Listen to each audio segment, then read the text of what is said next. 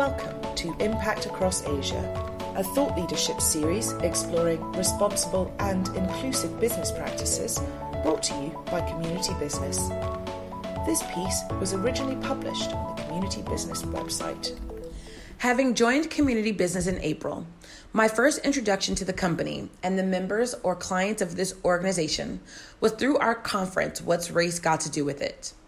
We spent 3 days attempting to narrow down what race and racial discrimination consisted of in Asia and how we should approach it, individually and within organizations. We walked through our research, which demonstrates that this is a priority. 81% of over 2,000 employees surveyed highlighted that they expect organizations to address it, internally and externally. Now, while there were a lot of great takeaways from this conference, do you know what the biggest was for me? It was the fact that many organizations are not discussing it, which means that many organizations are not addressing it. That leaves a major gap in all of our D&I agendas. Now, as someone who is considered a minority here in Asia and in my home country of the United States, the first thing that comes to mind when working with organizations that are deciding on whether to discuss this is that this discussion, this choice, is a privilege. The impacted are not given a choice on whether to have this conversation. Our employee stories from the second phase of our race and culture research project show that racial discrimination impacts several groups of people throughout Asia, from subtle microaggressions to systematic barriers. This is supported by our research, which details racial discrimination in organizations impacting access, job opportunities, career development, and more. If creating diverse, equitable, and inclusive spaces is our end goal, we cannot continue to shy away from this discussion. The data to support this is substantial.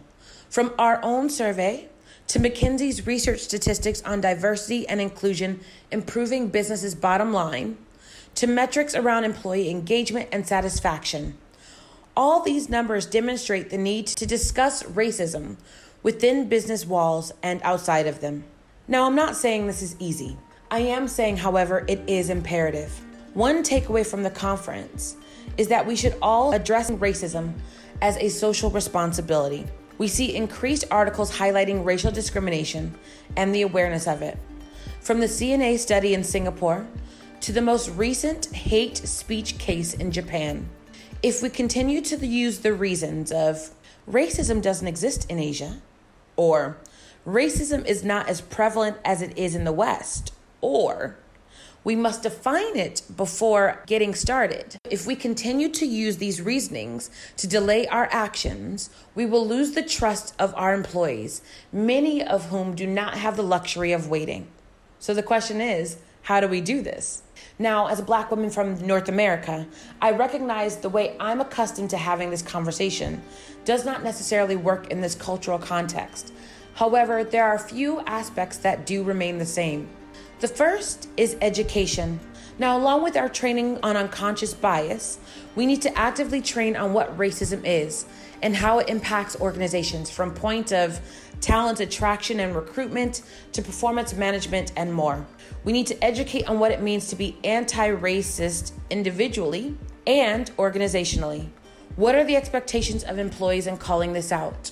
The second point is to shed light on it. This could be through storytelling and lived experiences, which can be quite powerful in bringing this to life and demonstrating the harmful impact on individuals and organizations. Ensure that your organization's stance against racism is clear and that there are clear, transparent policies in place. Last but not least of my suggestions, it's creating safe spaces. We are all familiar with the term and need for psychological safety, but I would be remiss if I did not reiterate it here.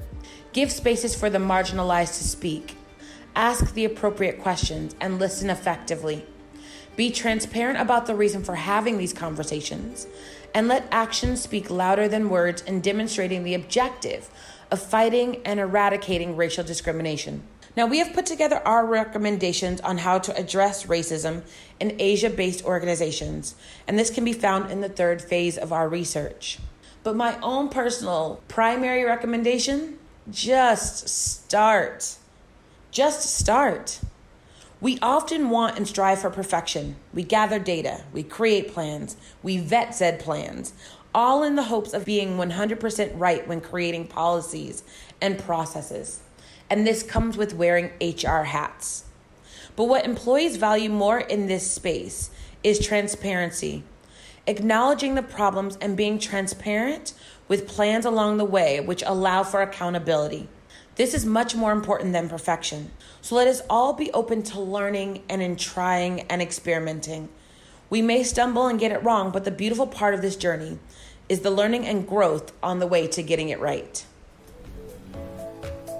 Thank you for listening to Impact Across Asia. To access further editions of this series and to find out more, visit communitybusiness.org.